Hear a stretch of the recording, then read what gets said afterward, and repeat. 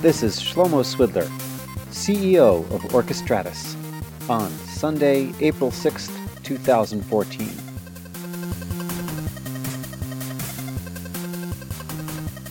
Hi, welcome to the OpenStack Israel podcast. This is your host, Shlomo Swidler. On today's episode, our guest is Nati Shalom, CTO of Gigaspaces. How are you, Nati? I'm fine. How are you, Shlomo? Very good, thank you. So tell us, Nati, we had some wonderful presentations at the conference in December, and now it's the beginning of April. What have you guys been busy with? Yeah, so basically, I would split the update into two, if you like, categories. One of them is OpenStack Israel and the next event in the 2nd of June, and the other one is what kept us busy in Gigaspaces specifically. Okay, let's talk about the upcoming event briefly first. What do you so I'll start, I think, with the next OpenStack event in the 2nd of June. Yes. So usually the events follows the same events that happens in global OpenStack events. This year the event is in Atlanta, the OpenStack Summit, and the event in Israel is going to be on the 2nd of June. So it's a few weeks following the summit itself. So I think we keep on the tradition. The good news, I think, from the relationship perspective with the OpenStack organization is that one, I think we have more tight connection with that. So the event itself is now listed. Every speaker that submitted something to OpenStack and got an email from them got Tel Aviv as part of the list of places in which the summit is going to extend to after the event. So I think we got much more connection and visibility with the actual summit itself, which is good. The other thing that I think is good is obviously the actual support and the people that will be coming to OpenStack Israel from the foundation itself. And so we got Monty Taylor, we got some other folks from the foundation that will be visiting Tel Aviv. So from that perspective, I think we keep Tel Aviv in the right, position as a leading player and someone who's very active, or a place in which there's a lot of activities around OpenStack, which was part of the missions for the organization. I think the second update is obviously all the things that are related to Icehouse, and there's a couple of things coming up with Icehouse, specifically around the updates around the networking and around the ability to run in bare metal, a project that is called Ironic, that in my view are the exciting news around Icehouse, the new release of OpenStack. And in general, there is a lot of maturity, a lot of bug fixes, a lot of extension to existing projects. Also new projects that are related really to things that are up the stack, things that are related to orchestration like in Heap, and things that are related to things on top of the orchestration, which is a project that deals with how do you basically manage application on that environment. So I think, generally speaking, there is a progression towards maturity, and there is new innovation. Ironic, I think, is the most notable item in the Icehouse release from that perspective. Why is the ability to run OpenStack on bare metal so interesting in your view? There are a couple of things around that. One, there's certain workload like big data that are more latency specific or latency sensitive, in which running on hypervisor creates not just overhead, but creates unpredictability because it basically takes you to a shared environment, and it blocks certain kind of application from running in a cloud-based environment in the first place. So by doing that, I think that we're removing the last barrier of running application on the cloud. And generally speaking, I think with that, there would be no application that runs outside of the cloud that couldn't run on the cloud with no excuse almost. So I think that's one aspect, the performance aspect. Mm-hmm. The second aspect is that I think it opens the door to a new kind of virtualization in cloud, specifically with the introduction of Docker and the likes, which basically gives you the ability to run in a more lightweight model on bare metal. So right now, the only model in which most cloud runs is on top of the hypervisor, but hypervisor was really designed to give you the isolation plus the ability to partition a machine, a physical machine, so that you could maximize the utilization. And I think one of the most important one is that you'll be able to share the environment with other users without them affecting one another. So it gives you the ability to basically achieve most of those properties without necessarily compromising on performance, and that also means that the time it takes to launch a VM and those type of things will be vastly faster. So I think there is a lot of room for innovation once we go in that route and once we add that as an item to the list. Interesting. So what you're saying is that you can deploy OpenStack on bare metal, and then if you need individual app containers, you can use a technology like Docker or LXC. Yes, that's one option in which you could, achieve the cloud elasticity in a bare metal environment and still use bare metal.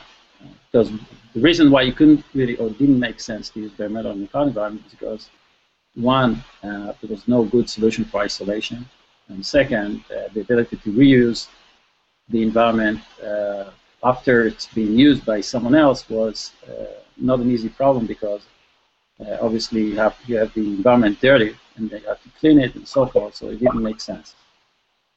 With the introduction of the Linux container, it gives you lightweight VM, if you like, that takes advantage of most of the operating system features for isolation. In that case, you achieve a lot of the functionality that you would achieve with an hypervisor without the overhead of an hypervisor. That, generally speaking, obviously Docker and Linux container doesn't cover all the properties of a hypervisor in terms of isolation, for example, networking piece and some other items that are not there yet. It might be there. But I think there is a room for creating, if you like, a cloud within a cloud for bare metal. So you could still use the regular cloud for all different things and basically route all the more intensive workload to a bare metal cloud, and that would become an SLA property rather than something that will cause you to switch completely from cloud for those cases. So Ironic would allow you to deploy the same cloud and manage a cloud, part of which is hypervisor-based and part of which is bare metal-based? Yes. We're going to have a talk about that on another podcast, because that's fantastic. Yep. The idea is that from a user perspective, we still use the Nova API for both items. It's just a different way to provision things. And Ironic is due out in Icehouse? Yes. Well, that's what's been keeping the OpenStack community at large busy lately. What have Gigaspaces been doing with OpenStack? We've been fairly busy with a few major deployments that I think took a lot of our attention, and specifically I think around the Havana release and integration with the Havana release, we added what I refer to as bringing the network and application together, and basically taking advantage of the new networking API, the Neutron API, it is called, in OpenStack, and taking it to much closer to the application. And what do I mean by that? I mean, typical deployment of an application on the cloud includes a lot of things that are related to networking setup. For example, setting up security groups, setting up load balancer, setting up public IP addresses, setting up availability zones for redundancy and some other things. All those things are related to networking specifically, even though we don't necessarily know that they are related to networking. And so far, in most cases, the configuration of those properties was done mostly manually. So we created our own security groups and configured the load balancer beforehand, and then plugged the application. Now with the fact that we have the networking API in our end, we can actually make it as part of the deployment configuration of the application itself. In that case, automate the networking and the application together, and there is a lot of benefit to do that. One benefit is obviously simplicity. We don't necessarily need to do all those static configuration before we deploy an application. The second one that we gain by abstracting that properties as part of the application deployment is obviously the vendor lock-in, which means that we can still run the same blueprint in the Cloudify terminology in OpenStack and in Amazon and still be portable. So that removes one major piece of, if you like, of stickiness to a specific cloud environment. The third item, which in my view is the more interesting one, even though the first ones are the more natural one, it actually enables you to tighten the security quite a bit. because when we set up the networking in a static way, we obviously used to open the ports and open some other configuration items more widely than we used to, because we don't necessarily know where exactly the application will be running. Once we orchestrate it as part of the application, we know, for example, specifically which nodes are going to be connected to our database. We know specifically which node runs our load balancer and how they are connected. So we can tighten the security to say only these nodes are allowed to access our database, and only these nodes are allowed to access our load balancer and so forth. And because it's all dynamic, doesn't add the complexity associated with that. So that's one aspect that I think is new once you put the two together. So that was, I think, one of the major items that we've been dealing with the current release, which is Cloudify 2.7.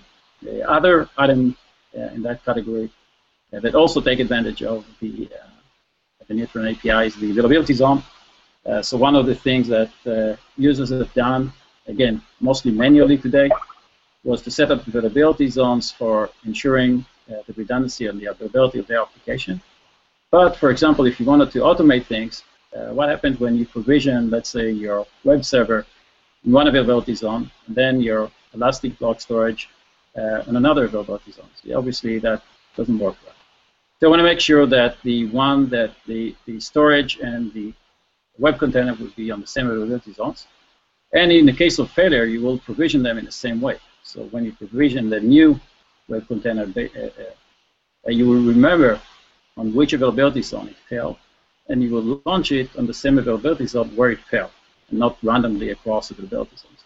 This is called the availability zone affinity feature, which means that we want to know the location of the service that failed from the availability zone perspective, which is another property of networking, and make sure that the storage and the networking take that into consideration when we automate that process, and we wouldn't just randomly put them in the wrong places, if you like.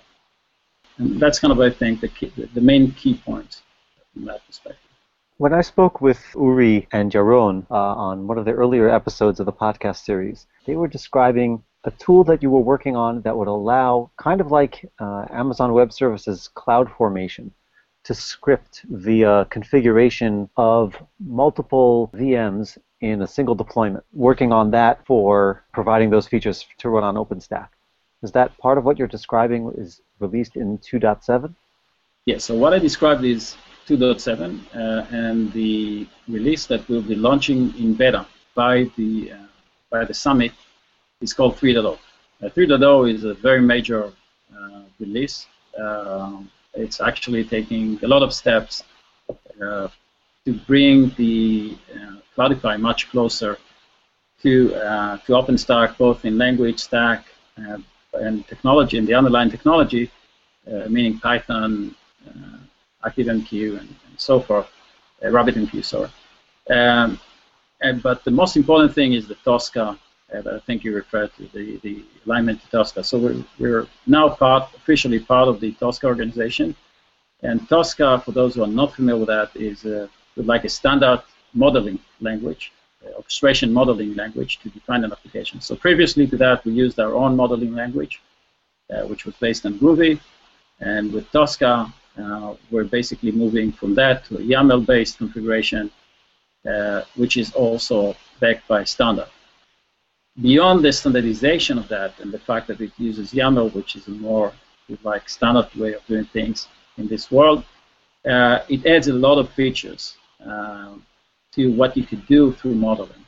So you could define pods. For example, you could say that in this server, I need each of the services in this server needs to have a web container and a database, and when you scale that instance or that part of my architecture, you always need to create that pod and not scale each one individually.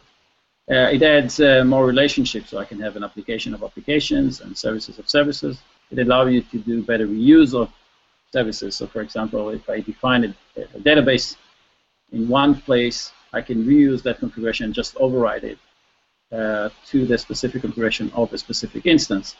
So it allows me to do more complex deployment through that type of modeling and in the standard way. I think that's the main thing that is coming up with 3.0, which, as I said, it's also a release that will be designed to be much closer to the native OpenStack, as we call it. So those are the main two items. In addition to that, we added a lot of things from previous experience which will allow you to be much more operational ready, which is the integration with Logstash, Elasticsearch, and the rule-based engine around that, which basically means that we've taken a lot of the best practices that people have done when they manage application in the cloud and monitor things, and basically baked it so that you wouldn't need to deal with a lot of the configuration items and how to set up the environment to include those items. That's kind of, I think, the third item. So the first item was Tosca. The second item was the ability to deal with all the dependencies that I mentioned. And the third item is the monitoring and alerting. So, forgive me if I'm mistaken here, but it sounds like what you're building is the cloud management layer that should be common to all cloud users when they deploy an application on the cloud. They want to see the operational view of their components, how they're connected, and be able to control them. That sounds like exactly what you just built. It is something that everyone wants. There is a gap between what everyone wants and what exists right now, which is one aspect. And there is another aspect, which is the integration with the monitoring system, which is kind of creating, if you like, artificial intelligence, and add artificial intelligence to the orchestration, meaning that if I really want to get to a fully automated environment, I need a feedback loop. And in this case, the monitoring and analytics becomes that feedback loop, coupled with rule engine, that will tell me, for example, to adjust my thresholds and or do moving thresholds based on the actual runtime and all of those type of things. So a lot of things make sense at the high level, but still, if you really need to build something like that, you still need to do a lot of work to do that. So basically, we're not really doing anything new here. We're basically taking a lot of the best practices, that people from Ring and people from other companies, Netflix and others, have built for themselves, and trying to make it something that people can have in a more prepackaged experience rather than recreating that themselves. And right now, most of the clouds include part of those pieces, not all of them. These are features that you're saying are going to be out in GigaSpace's release 3.0. Yes, and that's due to beta in a few weeks, 2 weeks, I think, and definitely by the time of the summer. How much of that requires Icehouse? Right now, I think from a feature perspective, there's not much of Icehouse integration by the fact that, beyond the fact that we're reusing or taking advantage of the same thing that we've done with Neutron. So there is a lot of emphasis on how we automate the configuration of the networking, which again, it's a feature that was done in Havana and was extended in the Icehouse release, and we're basically integrating with that. Beyond that, we haven't yet taken advantage of other features within Icehouse. And I assume that at the upcoming OpenStack Israel event on June 2nd, there will be some more depth about the latest and greatest GigaSpace's features.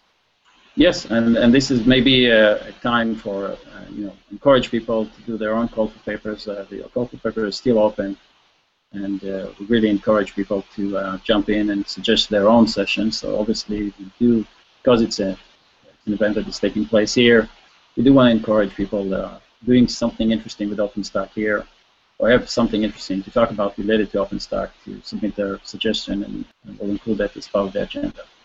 Yes, definitely. If you're listening and you have something interesting you want to say about OpenStack, come to the openstack-israel.org website, check out the call for papers, submit your idea. Nati, is there anything in specifically that the committee is looking for to hear about, specific subjects, specific kinds of presentations? Yes, good point. Obviously, there are two main things that I think are of interest. Anything that are related to Icehouse from an update perspective, and the most interesting one is case studies. Companies that are planning to do something interesting with OpenStack. Those are the two main things that are interesting for us right now. We had some interesting case studies at the Israel event back in December. Do you think we'll see some updates about those? Yes. First of all, I think we'll see updates from the existing list of companies that were presented, LivePerson and Radware and Alcatel.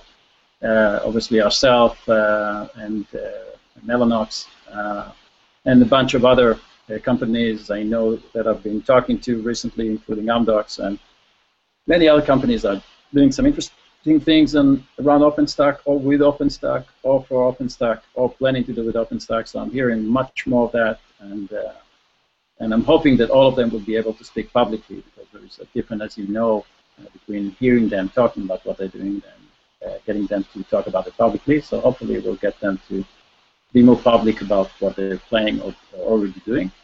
Interestingly enough, I've seen also a new startup, which was something that I was missing in a lot of the previous sessions.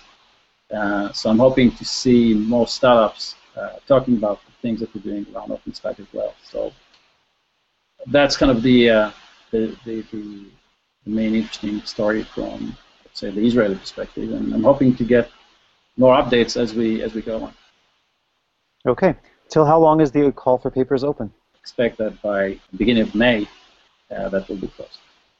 So Passover is coming up. Work on it during your break and submit right afterwards. Exactly. Nati, thank you again for updating us on the latest OpenStack happenings with Icehouse, the summit, the Israel OpenStack event, and Gigaspace's news specifically. I look forward to seeing you at the OpenStack Israel event on June 2nd. And again, thank you very much for being on the podcast. Thank you very much, Shlomo.